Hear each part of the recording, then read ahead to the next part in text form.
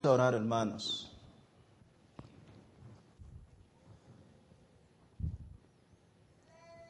Cristo es mi Salvador. Cristo es nuestro Salvador. Y qué precioso se escucha cuando lo decimos, que Cristo es nuestro gran Salvador. Y te damos gracias, Señor, por Cristo Jesús, por nuestro Salvador, quien dejó su trono de gloria y vino a morir por nuestros pecados y nos dio esperanza, nos dio vida. Y precisamente por medio de su palabra, todos nosotros hemos sido transformados, hemos sido librados de la esclavitud del pecado y nos dio vida, vida en abundancia. Precisamente hoy voy a predicar su palabra.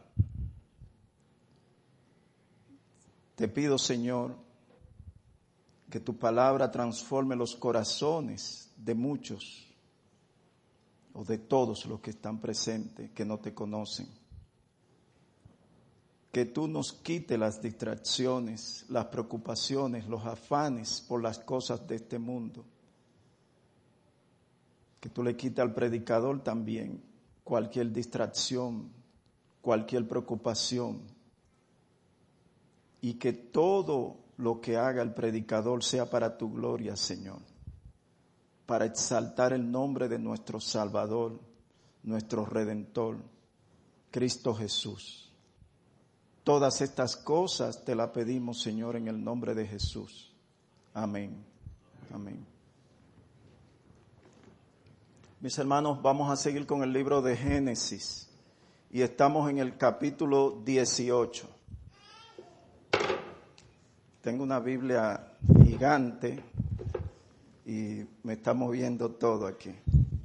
Si escuchan un ruido, es una Biblia que le regalé a mi esposa y vine a estrenarla hoy. Parece que me está moviendo todo aquí. Una Biblia con las letras grandes. Hemos estado predicando de Génesis el capítulo 18. Y el último domingo que predicamos, el domingo pasado, nosotros vimos 3 puntos. Nosotros vimos que Dios visitó a Abraham, vimos la hospitalidad de Abraham y vimos que nada es difícil para Dios. Si ustedes recuerdan, Abraham vio 3 hombres que estaban caminando y se acercó a ellos y le pidió que lo acompañaran a su casa y ellos aceptaron. Y Abraham fue un gran hospedador, vamos a decirlo así. Él le brindó mantequilla, leche, pan, mató un becerro. Y había algo especial en estos hombres. Precisamente uno de estos hombres era Dios. Y habían 2 ángeles mensajeros. Abraham no había sospechado en un principio que estaba frente a Dios, que estaba hablando con Dios. Pero mientras ellos estaban comiendo y Abraham se mantuvo de pie frente a ellos, uno de los hombres, quien era Dios, le preguntó por Sara. Él no le había hablado de Sara, él no le había dicho absolutamente nada de Sara y le preguntó por Sara. Y lo que le dio la certeza de que estaba hablando precisamente con Dios fue cuando le dijo que ella iba a dar a luz un niño, que iba a salir embarazada. No tuvo la menor duda de que estaba hablando con Dios. Sara estaba escuchando cuando este hombre le dijo, cuando Dios le dijo a Abraham que Sara iba a salir embarazada, y Sara se rió.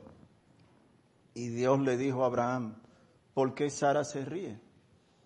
¿Hay acaso alguna cosa imposible para Dios? No hay nada, absolutamente nada, que sea imposible para Dios. Y Sara tuvo el pecado de la incredulidad. Y muchas veces nosotros cuando cometemos un pecado, queremos solucionarlo con otro pecado. Y ella, en este caso, mintió y dijo que no, que ella se había reído porque tenía miedo. O sea, un pecado lo trató de solucionar con otro pecado. Nosotros vamos a ver hoy, en el día de hoy, mis hermanos, vamos a estar viendo el capítulo 18 y vamos a estar leyendo del versículo 16 al versículo 33. Vamos a continuar con el capítulo 18 del versículo 16 al versículo 33. Génesis, el primer libro, no es difícil encontrarlo. Dice, y los varones se levantaron de allí. Se está refiriendo a los 3 varones que estaban, a los cuales Abraham le había brindado la comida y todas las cosas que le mencioné. Dice, y los varones se levantaron de allí y miraron hacia Sodoma, y Abraham iba con ellos acompañándolos. Y Jehová dijo, ese es Dios hablando, y Jehová dijo, encubriré yo a Abraham lo que voy a hacer, habiendo de ser Abraham una nación grande y fuerte, y habiendo de ser benditas en él todas las naciones de la tierra. Porque yo sé que mandará a sus hijos, a su casa, después de sí, que guarden el camino de Jehová, haciendo justicia y juicio, para que haga venir Jehová sobre Abraham lo que ha hablado acerca de él. Entonces Jehová le dijo, por cuanto el clamor contra Sodoma y Gomorra se aumenta más y más, y el pecado de ellos se ha agravado en extremo, descenderé ahora y veré si han consumado su obra según el clamor que ha venido hasta mí, y si no, lo sabré. Y se apartaron de allí los varones y fueron hacia Sodoma, pero Abraham estaba aún delante de Jehová. Y se acercó a Abraham y dijo, ¿destruirás también al justo con el impío? Quizás haya 50 justos dentro de la ciudad. ¿Destruirás también y no perdonarás al lugar por amor a los 50 justos que estén dentro de él? Lejos de ti el hacer tal, que hagas morir al justo con el impío, y que sea el justo tratado como el impío, nunca tal hagas. El juez de toda la tierra no ha de hacer lo que es justo. Entonces respondió Jehová, si hallar en Sodoma 50 justos dentro de la ciudad, perdonaré a todo este lugar por amor a ellos. Y Abraham replicó y dijo, he aquí ahora que he comenzado a hablar a mi Señor, aunque soy polvo y ceniza, quizá faltarán de 50 justos 5. ¿Destruirás por aquellos 5 toda la ciudad? Y dijo, no la destruiré si hallare allí 45. Y volvió a hablarle y le dijo, quizás se hallarán allí 40. Y respondió, no lo haré por amor a los 40. Y dijo, no se enoje ahora mi Señor si hablare, quizás se hallarán allí 30. Y respondió, no lo haré si hallare allí 30. Y dijo, he aquí ahora que he emprendido el hablar a mi Señor, quizás se hallarán allí 20, no la destruiré, respondió por amor a los 20. Y volvió a decir, no se enoje ahora mi Señor, si hablare solamente una vez, quizás se hallarán allí 10, no la destruiré, respondió por amor a los 10. Y Jehová se fue luego que acabó de hablar a Abraham, y Abraham volvió a su lugar. Nosotros vamos a ver 2 puntos en el día de hoy, mis hermanos. El primer punto va a ser juicio contra Sodoma. Y el segundo punto va a ser Abraham intercede por Sodoma y Gomorra. Tengan su Biblia abierta, mis hermanos, que vamos a estar leyendo muchos versículos. Primero, juicio contra Sodoma. Y segundo, Abraham intercede por Sodoma y Gomorra. Por Sodoma. Empezamos con el versículo 16. Lo voy a leer y dice, y los varones, el versículo 16, se levantaron de allí y miraron hacia Sodoma, y Abraham iba con ellos, acompañándolos. Ya todos sabemos lo que había sucedido. Ya Abraham ha sido un excelente hospedador, hospitalidad, mostró la hospitalidad. Le había dado leche, mantequilla, pan, mató un becerro. Y estos tres hombres,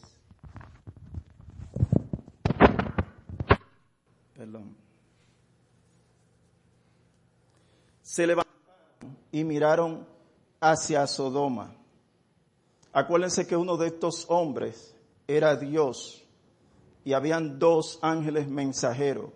Y miraron, y dice la Biblia en el versículo 16 que ellos miraron hacia Sodoma. Y el versículo 17 nos da muchas informaciones. Dice en el versículo 17, y Jehová dijo, encubriré yo a Abraham lo que voy a hacer. Dios está pensando, voy yo a encubrir lo que voy a hacer a Abraham. Ya Dios tenía planeado destruir a Sodoma por causa de su pecado. Y dentro de su mente él está diciendo, Dios, por eso es que sabemos que la Biblia es la palabra de Dios y que el autor de la Biblia es el propio Dios, es el Espíritu Santo, porque ningún hombre puede escribir esto y decir, y Jehová dijo. Entonces sabemos que esto es la palabra de Dios y confiamos en la palabra de Dios. Dice, encubriré yo a Abraham lo que voy a hacer. Él estaba pensando, no le voy yo a decir a Abraham esto que voy a hacer, esto que va a suceder. Acuérdense que Lot, el sobrino de Abraham, vivía en Sodoma. Y entonces, él tenía dos hijas que estaban casadas, ahí van 4. Tenía 2 hijas que estaban solteras, ahí van 6. Y Lot y su esposa son 8. Entonces Abraham tenía 8 personas en Sodoma que eran sus familiares. Y Dios estaba pensando, le voy yo a decir esto, le voy a ocultar lo que voy a hacer, que voy a destruir a Sodoma. Y dice las razones por las cuales él no iba a encubrir, no iba a ocultar lo que iba a hacer. Las razones por las cuales él le iba a decir lo que iba a hacer a Abraham, la Biblia da las razones y están aquí las razones. La primera razón que da está en el versículo 18, la primera razón por la cual Dios no le iba a ocultar lo que iba a hacer a Abraham. La primera razón, mírenlo aquí en el versículo 18. Habiendo de ser Abraham una nación grande y fuerte, y habiendo de ser bendita en él todas las naciones de la tierra. Esta es la primera razón por la cual él no le va a encubrir a Abraham lo que iba a hacer con Sodoma. Número 1, porque Abraham iba a ser padre de multitudes, y en él iban a ser benditas todas las naciones.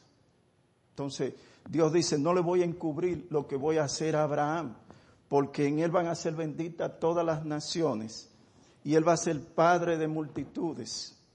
Acuérdense de esto, acuérdense mis hermanos, que Cristo es descendiente de Abraham. Esa bendición de que vamos a ser benditos por Abraham es por medio de nuestro Señor Jesucristo, es por medio de Cristo Jesús. Dice que los que creen y se identifican con Cristo son descendientes de Abraham. Si tú estás aquí, tú crees en Cristo, tú te identificas con Cristo, tú sabes que Cristo es el Salvador y el Redentor del mundo, entonces tú eres descendiente de Abraham. Miren cómo dice en Gálatas 3:29. Y si vosotros sois de Cristo, ciertamente linaje de Abraham sois y herederos según la promesa. ¿Alguien me puede conseguir por favor, una servilleta? Si soy, vuelvo y se lo leo, Gálatas 3:29. Y si vosotros sois de Cristo, ciertamente linaje de Abraham sois y herederos según la promesa. Gracias. Gracias, hermano.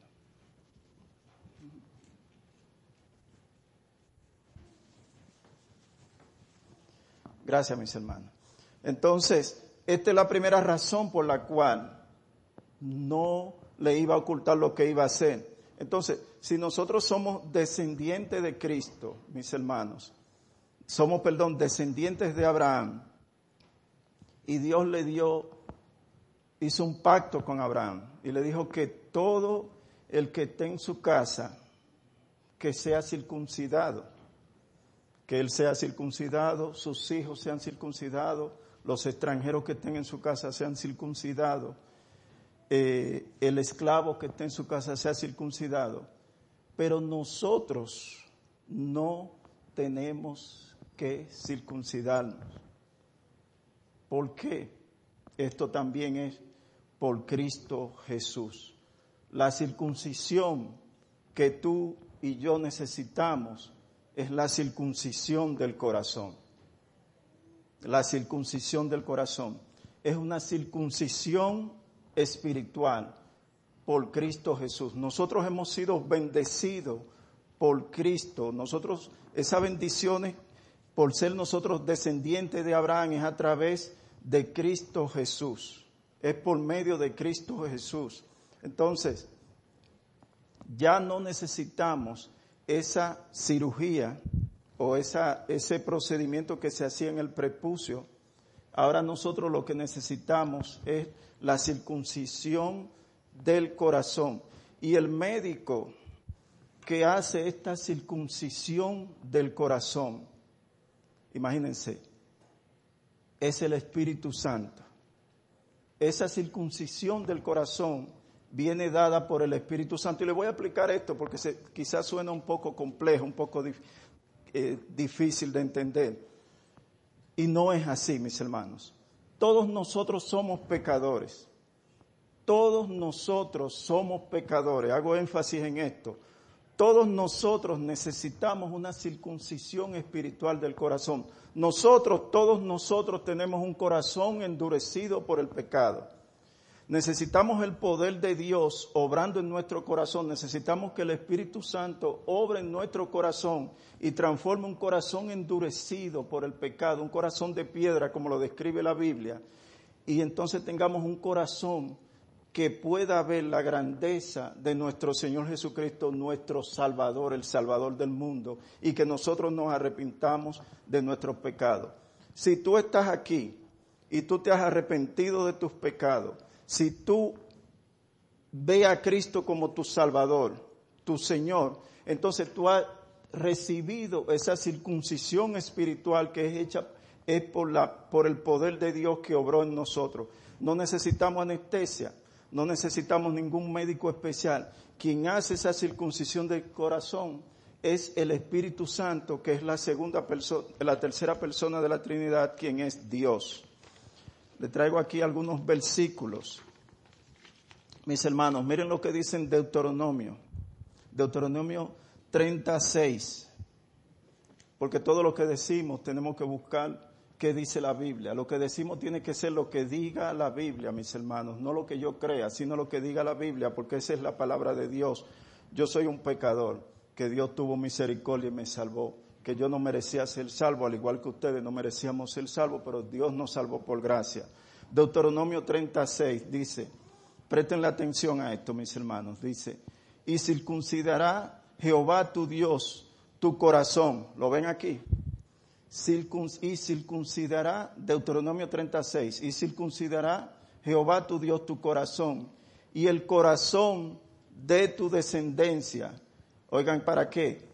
Para que ames a Jehová tu Dios con todo tu corazón y con toda tu alma, a fin de que vivas. Oigan esto, nosotros necesitamos el poder de Dios que obra en nuestros corazones para nosotros poder ser salvos. Y miren, dice, para que ames a Jehová. El hombre sin Cristo es enemigo de Dios. El hombre sin Cristo aborrece a Dios. Y yo sé que se oye fuerte, se oye duro. Oye lo que está diciendo el hermano Guzmán. Pero eso no lo estoy diciendo yo, es lo que dice la palabra. Es lo que dice la Biblia y por eso yo lo estoy diciendo. El hombre sin Cristo es enemigo de Dios, aborrece a Dios. El hombre no busca a Dios. Necesita que el poder de Dios obre en su corazón. Y por eso me gusta como lo dice. Y dice, para que ames a Jehová tu Dios con todo tu corazón y con toda tu alma. Y dice al final, a fin de que vivas. El hombre sin Cristo está muerto espiritualmente. Muerto espiritualmente. Cuando Cristo nos salvó, cuando Cristo hizo esa circuncisión espiritual en nuestro corazón, cuando cambió nuestro corazón de piedra por un corazón de carne, nosotros nacimos de nuevo. Somos una nueva criatura, mis hermanos. Nosotros estábamos muertos en nuestros delitos y pecados y Dios nos salvó y nos dio vida y nos dio vida en abundancia. Miren cómo dice Romanos 2, del 28 al 29. No es judío el que lo es externamente, ni es la circuncisión la que se hace externamente en la carne, sino que es judío el que lo es en lo interior, y la circuncisión es la del corazón. ¿Lo ven? La circuncisión es la del corazón. Pero miren qué dice en el versículo 19, seguimos con Génesis 18, en el versículo 19. Otra de las razones por la cual Jehová no le iba a ocultar lo que iba a hacer con Sodoma era por la segunda razón. Miren lo que dice en el versículo 19. Porque yo sé que mandará a sus hijos y a su casa después de sí, que guarden el camino de Jehová, haciendo justicia y juicio, para que haga venir sobre Abraham lo que ha hablado acerca de él. Dios no le iba a ocultar a Abraham lo que iba a hacer con Sodoma, porque él sabía, él eligió a Abraham y sabía que Abraham iba a hacer que en su casa guarden el camino de Jehová, haciendo justicia y juicio. O sea, que vivan de acuerdo a la voluntad de Dios. Esas son las dos razones. Y es importante esta segunda razón. Miren cómo dice Efesios capítulo 1 del 3 al 5.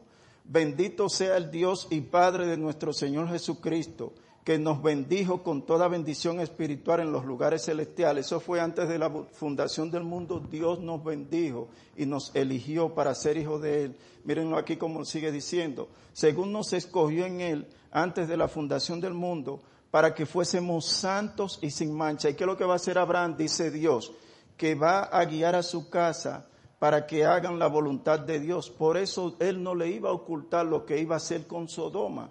Dice, y sigue diciendo Efesios, estoy en Efesios 1 del 3 al 5. Dijo, antes de la fundación del mundo, para que fuésemos santos y sin mancha delante de Él, en amor, habiéndonos predestinado para ser adoptados hijos suyos por medio de Jesucristo, según el puro afecto de su voluntad.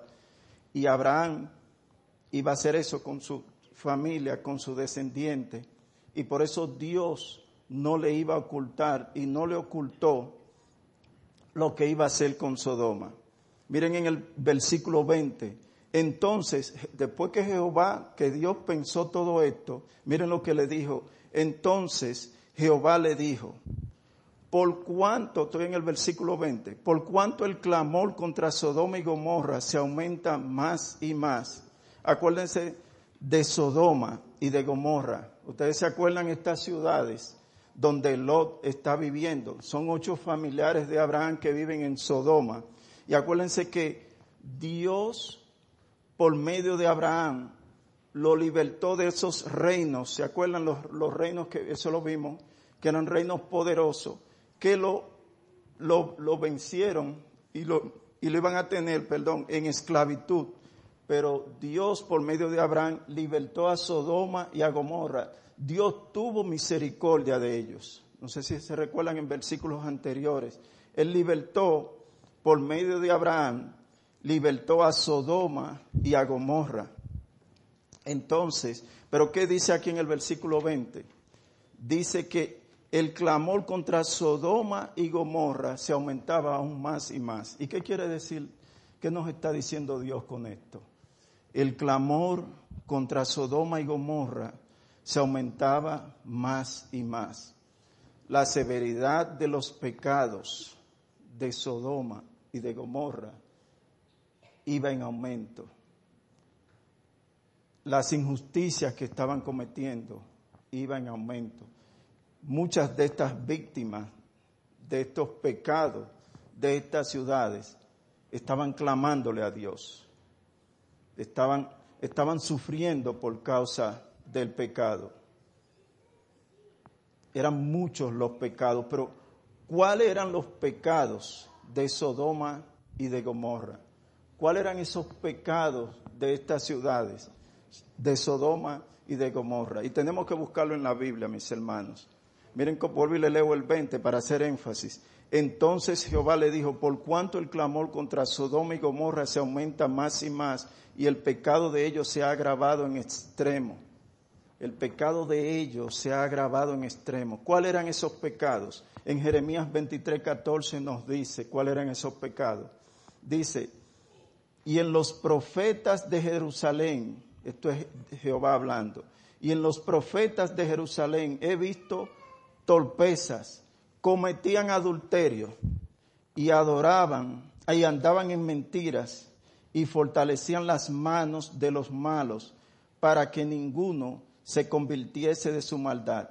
Me fueron todos ellos como Sodoma y sus moradores como Gomorra. Aquí estamos viendo algunos de los pecados que cometían Sodoma y Gomorra. Número 1, cometían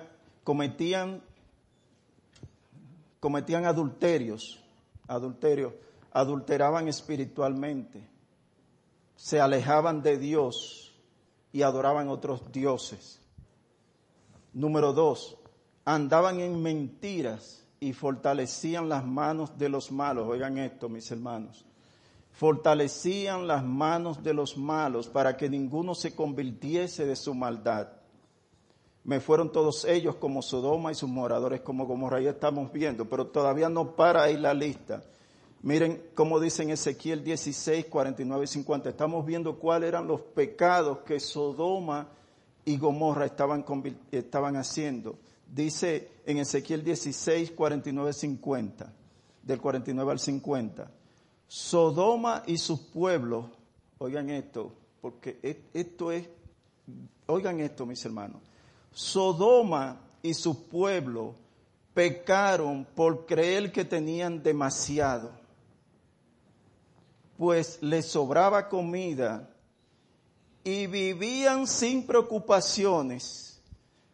También pecaron porque nunca ayudaron a los pobres y necesitados.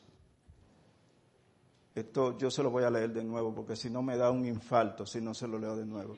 Miren cómo dice, se lo voy a leer porque esto se aplica mucho a nosotros, mis hermanos.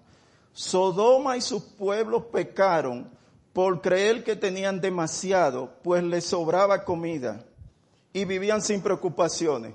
¿Cómo viven muchas personas aquí en Estados Unidos donde las necesidades primarias están siendo resueltas? Viven sin preocupaciones, como que no necesitan absolutamente nada, como que no necesitan a Dios. Dice, tenían demasiado, pues les sobraba comida y vivían sin preocupaciones. También pecaron porque nunca ayudaron a los pobres y necesitados. Wow, pero como que están escribiendo de muchos de nosotros. Vivir sin preocupaciones donde todas las necesidades están resueltas, de espalda a Dios. Yo tengo mi nevera, mi comida, tengo mi carrito, tengo mi casita, tengo calefacción, tengo aire acondicionado cuando viene el verano. Y vivir de espalda a Dios. En lugar de darle gracias a Dios por todas estas cosas y pensar en los pobres y necesitados. Esos eran otros de los pecados de Sodoma. Pero también algo que no se puede quedar, y es que esta ciudad, Sodoma, practicaban la inmoralidad sexual. Practicaban la inmoralidad sexual. Acuérdense que los dos ángeles, eso lo vamos a ver en los próximos versículos. Acuérdense que los dos ángeles mensajeros fueron a la casa de Lot y fueron alojados. Eso lo vamos a ver posiblemente el próximo domingo. Fueron alojados en la casa de Lot.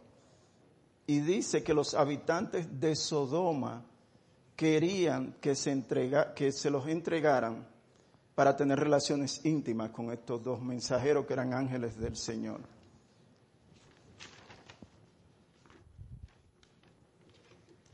Levítico 18:22. Levítico 18:22. Miren lo que dice. Habla de que no te echarás con varón como con mujer. No te acostarás con animales. La Biblia es clara, mis hermanos. La Biblia nos dice que es pecado tener relaciones íntimas, voy a decirlo así, pero yo sé que ustedes entienden, hombre con hombre, mujer con mujer. Es pecado relaciones con familiares, relaciones con animales. Es pecado el adulterio. Y lo que dice la Biblia, lo que la Biblia dice que es pecado, mis hermanos. Lo que la Biblia nos dice a nosotros que es pecado, nosotros vamos a creer en eso de que es pecado. Nosotros estamos viviendo tiempos ahora que son muy extraños, tiempos caracterizados y contaminados por el pecado, marcados llenos de un gran pecado, que quieren decir que lo malo es bueno y que lo bueno es malo. Quieren decir que el matrimonio entre personas del mismo sexo, que eso no es pecado, pero lo que nosotros nos vamos a mantener fiel a la Biblia, fiel a la palabra de Dios. Lo que mi Biblia dice que es pecado, no importan las consecuencias que vengan, no importa lo que suceda, yo voy a decir que es pecado, porque la Biblia es la palabra de Dios. Nosotros estamos viviendo, mis hermanos, tiempos muy difíciles. Y nosotros necesitamos mantenernos fiel a la palabra. Nosotros necesitamos ser fiel a la palabra. Nosotros necesitamos predicar esta palabra de Dios, porque nuestros hijos están creciendo, están siendo bombardeados por todo en las escuelas, por medio de la televisión, por medio de lo que ven. Estamos viviendo tiempos muy difíciles, mis hermanos, donde nosotros tenemos que afianzarnos en la palabra de Dios. Vuelvo y le digo, lo que es bueno le están llamando malo, y a lo que es malo le están llamando que es bueno. ¿Eso va a significar riesgo? Claro que sí. Va a significar en algunos casos persecuciones, va a significar en algunos casos falsas acusaciones. Pero nosotros como iglesia, si verdaderamente nosotros hemos nacido de nuevo, tenemos que permanecer fiel a la palabra. Y lo que la Biblia dice que es pecado, mis hermanos, eso es pecado. Y nosotros no vamos a cambiar la palabra de Dios. Nunca en la vida, que Dios nos libre. Ni le vamos a agregar ni le vamos a quitar a la palabra de Dios. Tenemos que tener cuidado, mucho cuidado. Sobre todo, cuando nosotros vemos que esta ciudad de Sodoma cometía adulterio espiritual, adulterio del otro tipo, adulterio, por ejemplo, los esposos no eran fieles, las esposas no eran fieles. Y nosotros tenemos que ser muy cuidadosos. Y quise traer esto, le doy gracias a Dios por esto. Tenemos que ser sumamente cuidadosos, porque muchas veces una persona puede decir, no, yo no he cometido adulterio. Y lo traje hoy por esto. Acuérdense lo que dice en Mateo 5:28. Miren lo que dice nuestro Señor Jesucristo en el Sermón del Monte. Cualquiera que mira una mujer, oigan esto, y también para las mujeres también, no es solamente para los hombres. Cualquiera que mira a una mujer o una mujer mira a un hombre para codiciarla, ya adulteró con ella en su corazón. Ustedes ven esto, la santidad de Dios. Cualquiera que mira a una mujer para codiciarla, ya adulteró con ella en su corazón. Ustedes ven la santidad de Dios. Entonces cuidémonos de lo que nosotros miramos, cuidémonos de lo que nosotros pensamos, cuidémonos de lo que nosotros deseamos, porque Dios es santo y Dios aborrece el pecado. Miren cómo dice en 1 Corintios 6:9. Estamos viendo los pecados de Sodoma, por los cuales Dios va a destruir, le dice a Abraham que va a destruir a Sodoma. Miren lo que dice en 1 Corintios 6:9. ¿No sabéis que los injustos no heredarán el reino de Dios? No erréis, ni los fornicarios, Sodoma, ni los idólatras, y pensamos en Sodoma, ni los adulterios, pensamos en Sodoma, ni los afeminados, ni los que se echan con varones, ni los ladrones, ni los ávaros, ni los borrachos, ni los maldicientes, ni los estafadores heredarán el reino de Dios. Pero mis hermanos, nosotros estamos viendo esto y estamos viendo cuáles eran los pecados de Sodoma y nosotros nos escandalizamos y vemos esto. Pero mis hermanos, los pecados del mundo actualmente son mayores que los pecados de Sodoma y de Gomorra. Los pecados de esta generación son mayores que los pecados de Sodoma y Gomorra. Nosotros vivimos tiempos donde es como dice la Biblia, por haberse multiplicado la maldad, el amor de muchos se enfriará. Nosotros vemos que no hay amor por el prójimo, que nosotros vemos sobre todo en nuestros países. Cuando hay un accidente de vehículo, las personas están pendientes a hacer un video, no a socorrer a los accidentados. Nosotros estamos viendo escándalos de tráfico humano. Eso es algo penoso. Nosotros estamos viendo, vuelvo y repito, cómo Rusia y Ucrania están en una guerra matándose. Eso es una cosa increíble. Nosotros estamos viendo la explotación del hombre por el hombre. Estamos viendo cómo esposos maltratan a sus esposas. Nosotros estamos viendo cómo los hijos no respetan a sus padres. Nosotros estamos viendo que tenemos que tener cuidado inclusive con lo que vemos en el televisor, mis hermanos. Tú puedes ver un comercial y en ese comercial hay una carga de erotismo, de cosas indebidas que nuestros hijos, en un comercial que nuestros hijos no pueden ver. Mis hermanos, estamos viviendo tiempos peores que los tiempos de Sodoma y Gomorra. Pero hay un pecado que me preocupa sobremanera. Un pecado que lo siento en mi corazón. Y ese pecado es, mis hermanos, que estamos viendo iglesias sin amor. Iglesias que dicen ser iglesia de Cristo, estamos viendo iglesias sin amor. Iglesias sin amor estamos viendo, donde no hay amor por el prójimo.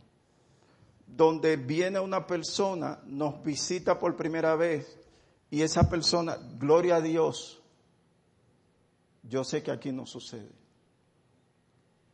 Y lo digo, mis hermanos, se nos puede pasar un día, pero aquí no veo eso que suceda. Que viene una persona a la iglesia y no se interesan por conocer a esa persona. No se interesan por saber quién es esa persona. No ora por el hermano de la iglesia. No sabe los nombres del hermano de la iglesia. Un pecado que es grave. Iglesias sin amor. Iglesias sin amor. Mis hermanos. Que pienso, y estoy seguro de esto, que la marca distintiva de una iglesia bíblica tiene que ser el amor. Tiene que ser el amor.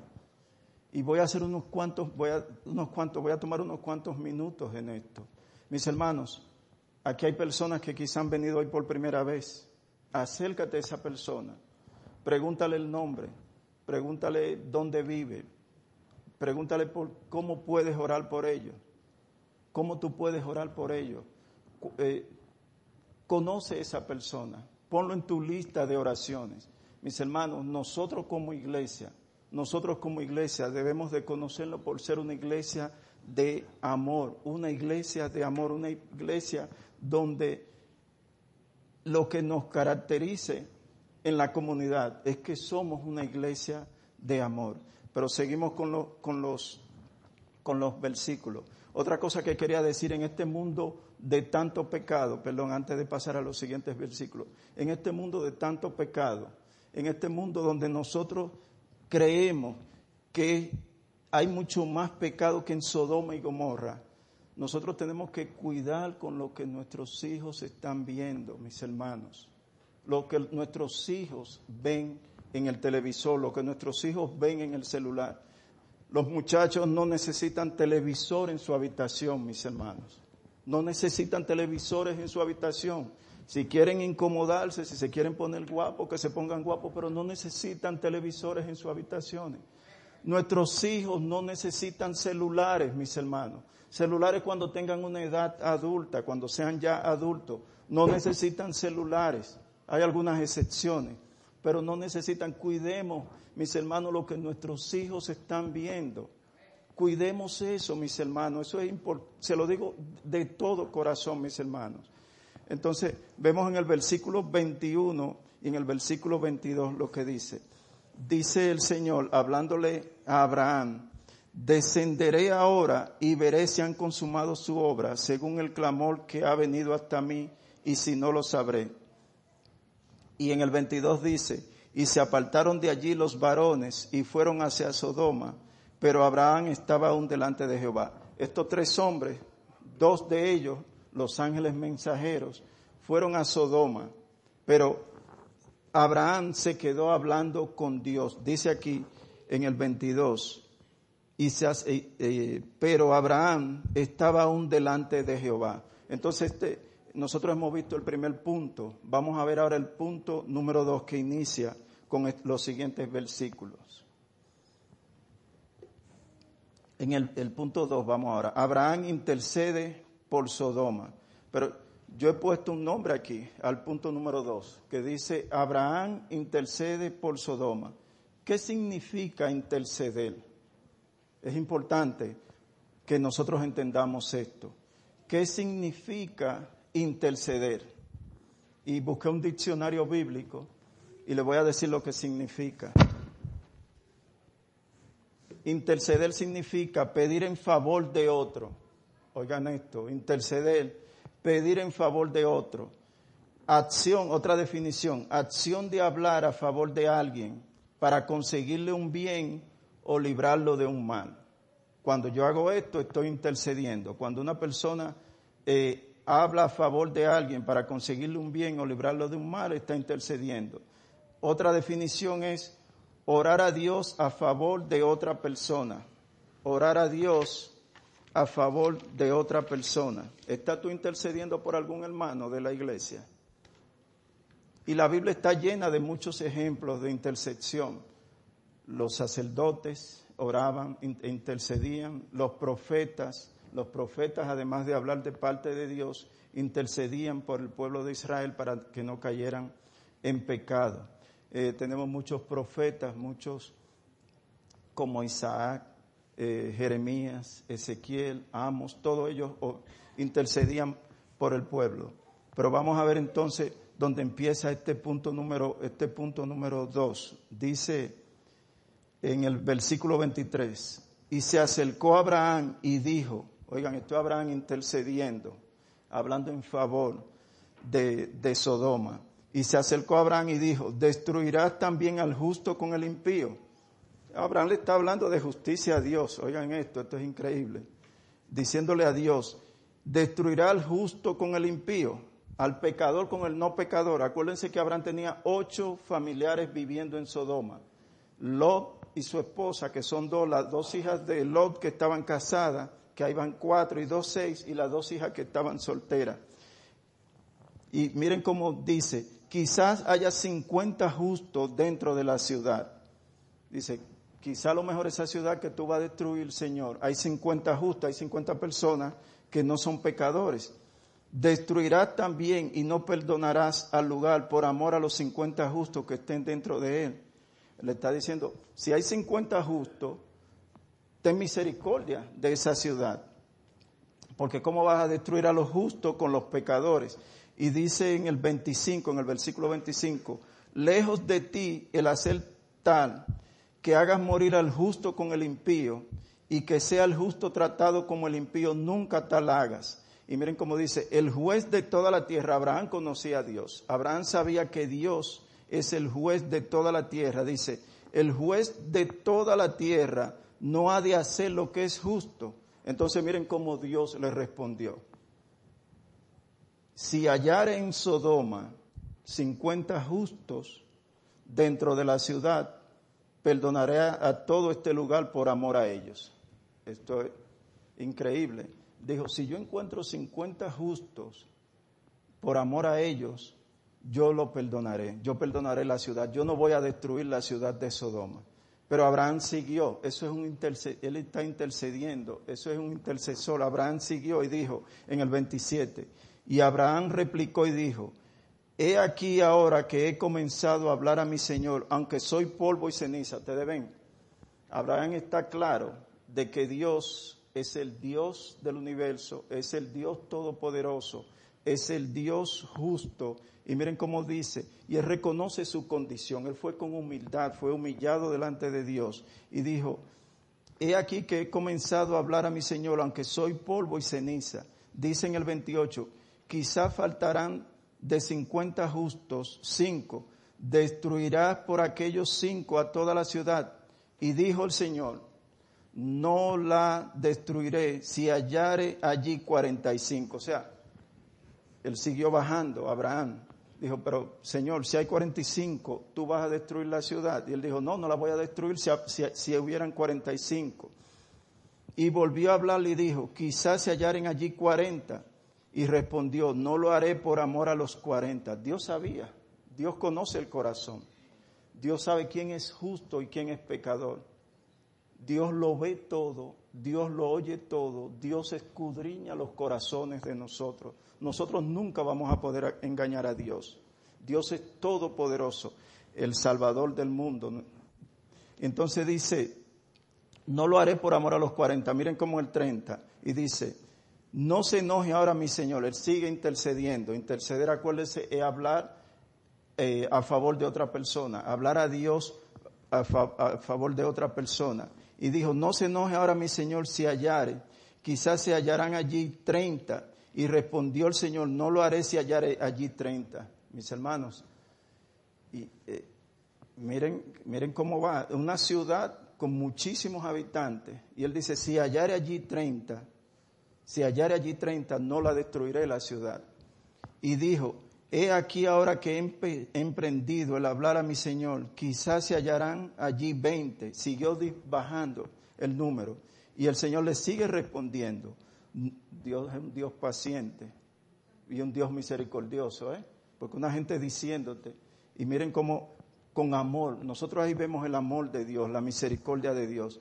Dice, y dijo, he aquí que ahora he emprendido al hablar a mi Señor, quizás se hallarán allí 20. Dice, no la destruiré por amor a los 20 justos. Y pensamos que Lot y su familia a lo mejor eran justos, ahí habían 8. Y no se encontraban, sumando esos 8, 20 justos. Y volvió a decir, no se enoje ahora mi Señor. Él está entendiendo, él está preguntando, ha insistido con el Señor. Pero se ve su humildad y su amor y su respeto por Dios. Le dice, no se enoje ahora mi Señor. Si hablare solamente una vez, quizás se hallarán allí 10, no la destruiré, respondió por amor a los 10. Wow, no aparecían 10 justos. Y Jehová se fue luego que acabó de hablar a Abraham, y Abraham volvió a su lugar, intercediendo. Pero nosotros pensamos, cuando nosotros vemos a Abraham, cómo él está intercediendo por sus familiares, por la ciudad de Sodoma. Nosotros pensamos, mis hermanos, cuando yo leí estos versículos, inmediatamente pensé en nuestro Señor Jesucristo, el Salvador del mundo, mi Salvador, nuestro Salvador. El ejemplo supremo de interceder por alguien, de intercesor, es nuestro Señor Jesucristo. Por eso es que Cristo es tan grandioso. Por eso es que amamos a nuestro Señor Jesucristo. Miren lo que dice en Lucas 22:32. Este es el Señor. Eso es para que nosotros veamos el ejemplo supremo de intercesión. Es Dios, es nuestro Señor Jesucristo. Miren en Lucas 22 dice, dijo también el Señor, Simón, Simón, he aquí Satanás os ha pedido para zarandearos, pero yo he rogado por ti que tu fe no falte.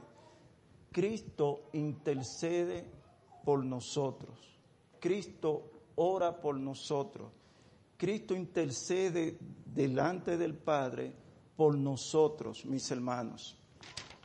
Miren Lucas 23:34. Y Jesús decía, Él está siendo crucificado. Por eso es que Dios merece toda la honra y toda la gloria. Y miren cómo dice en Lucas 23:34. Y Jesús decía, Padre, perdónalo porque no saben lo que hacen. Imagínense, crucificándolo, asesinándolo, matándolo, intercediendo por nosotros. Es grande. Hay una canción de los Jerez que dice el amor de Cristo. Es grande el amor de Cristo. El amor de Cristo es grandioso. Entonces, no solamente el Espíritu Santo también intercede por nosotros y nosotros los creyentes también intercedemos. Pero cuando nosotros le oramos al Padre, cuando nosotros le oramos a Dios, mis hermanos, esa oración, Cristo intercede por nosotros delante del Padre. Esa oración llega a Dios por medio y a través de Cristo llega a Dios. Miren lo que dice en Juan 17:9, 12. Tengo que buscarlo. Juan 17. Lo pueden buscar, mis hermanos. Voy a leerlo solamente del 9 al 12. Porque hay una gran verdad aquí. Juan 17, del 9 al 12.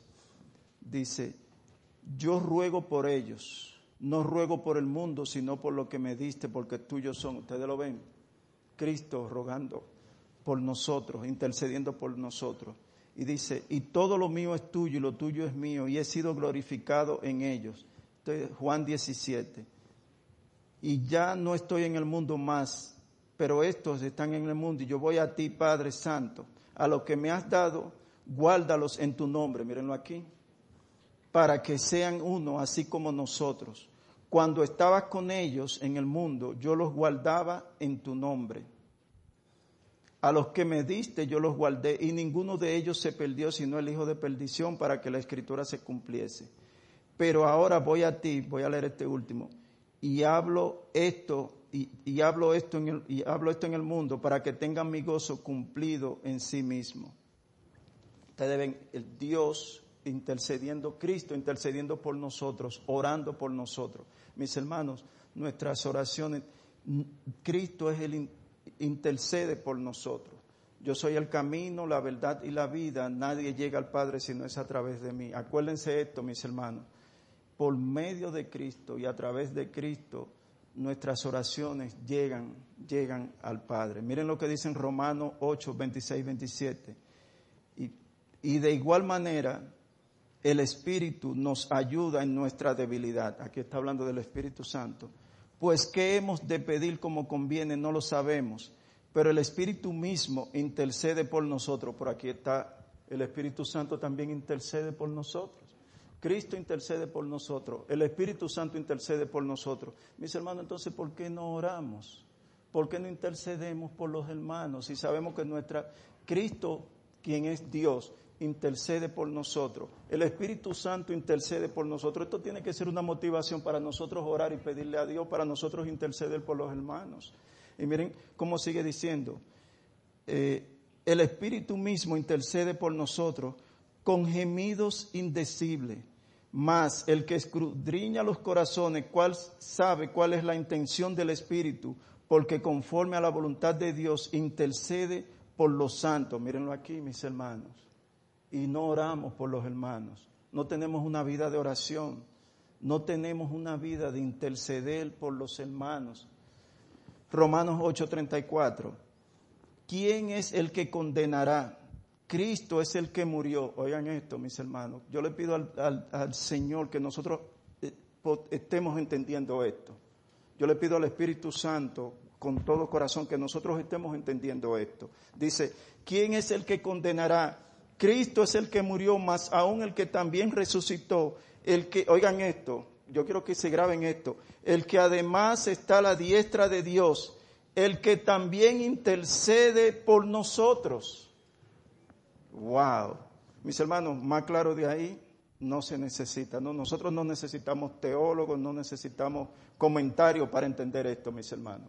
Nosotros necesitamos el Espíritu Santo para nosotros comprender esto. No estoy diciendo, claro, voy a hacer la aclaración. No estoy diciendo que no son importantes los comentarios. Yo uso los comentarios y todo eso. Pero estoy diciendo que esto está bien claro.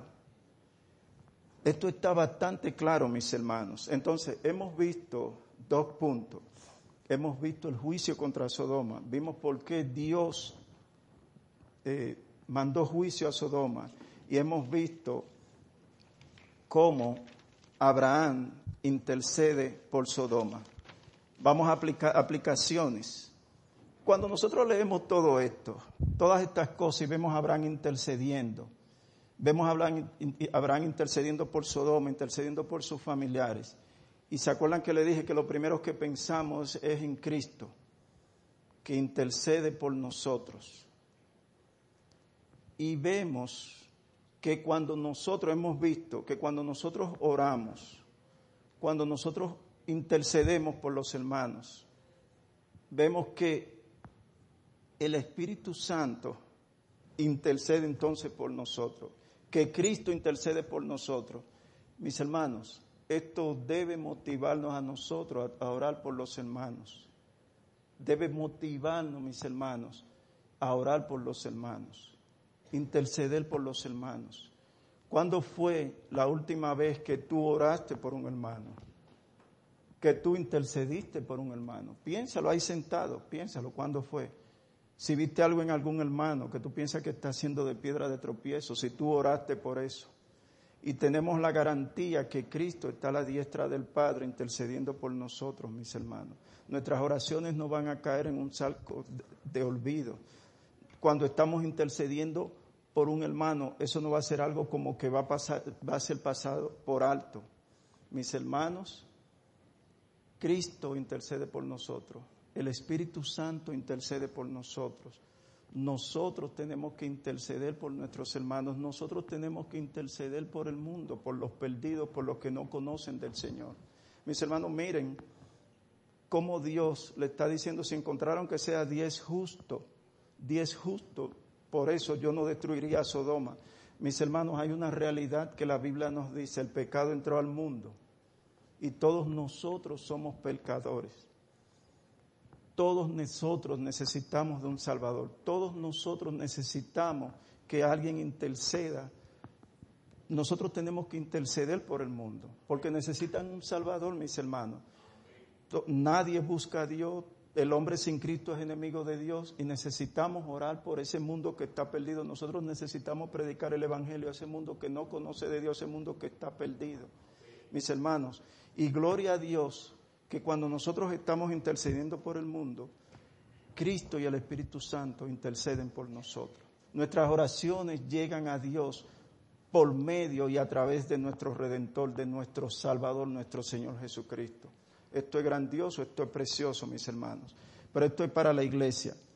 Si tú estás aquí sin Cristo, si tú Dios te trajo hoy por primera vez, nosotros vimos, y vamos a ver en los próximos versículos, Dios aborrece el pecado. Dios es santo. Y si tú no conoces del Señor, tú necesitas arrepentirte de tus pecados y venir a Cristo en arrepentimiento y fe. Que Cristo sea tu Señor y tu Salvador. Qué precioso es cuando decimos, Cristo es mi Salvador. Tú, si estás en Cristo, tú necesitas un Salvador. Y esto es urgente, mis hermanos.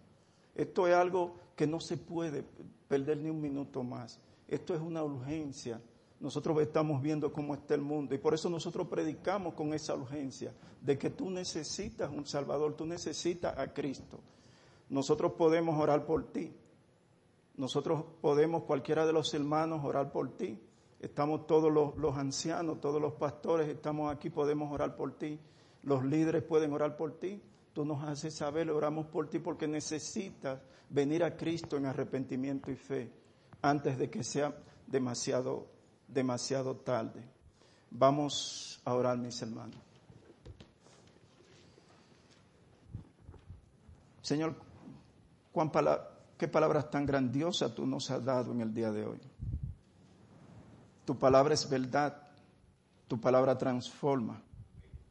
Permite, Señor, que a través de estas palabras nosotros podamos seguir creciendo en santidad y que las personas que no te conocen, estas palabras transformen su corazón y puedan venir en arrepentimiento y fe a nuestro Señor Jesucristo. Gracias, Señor, por nuestro Salvador, mi Salvador, el Salvador del mundo, nuestro Señor Jesucristo. Amén.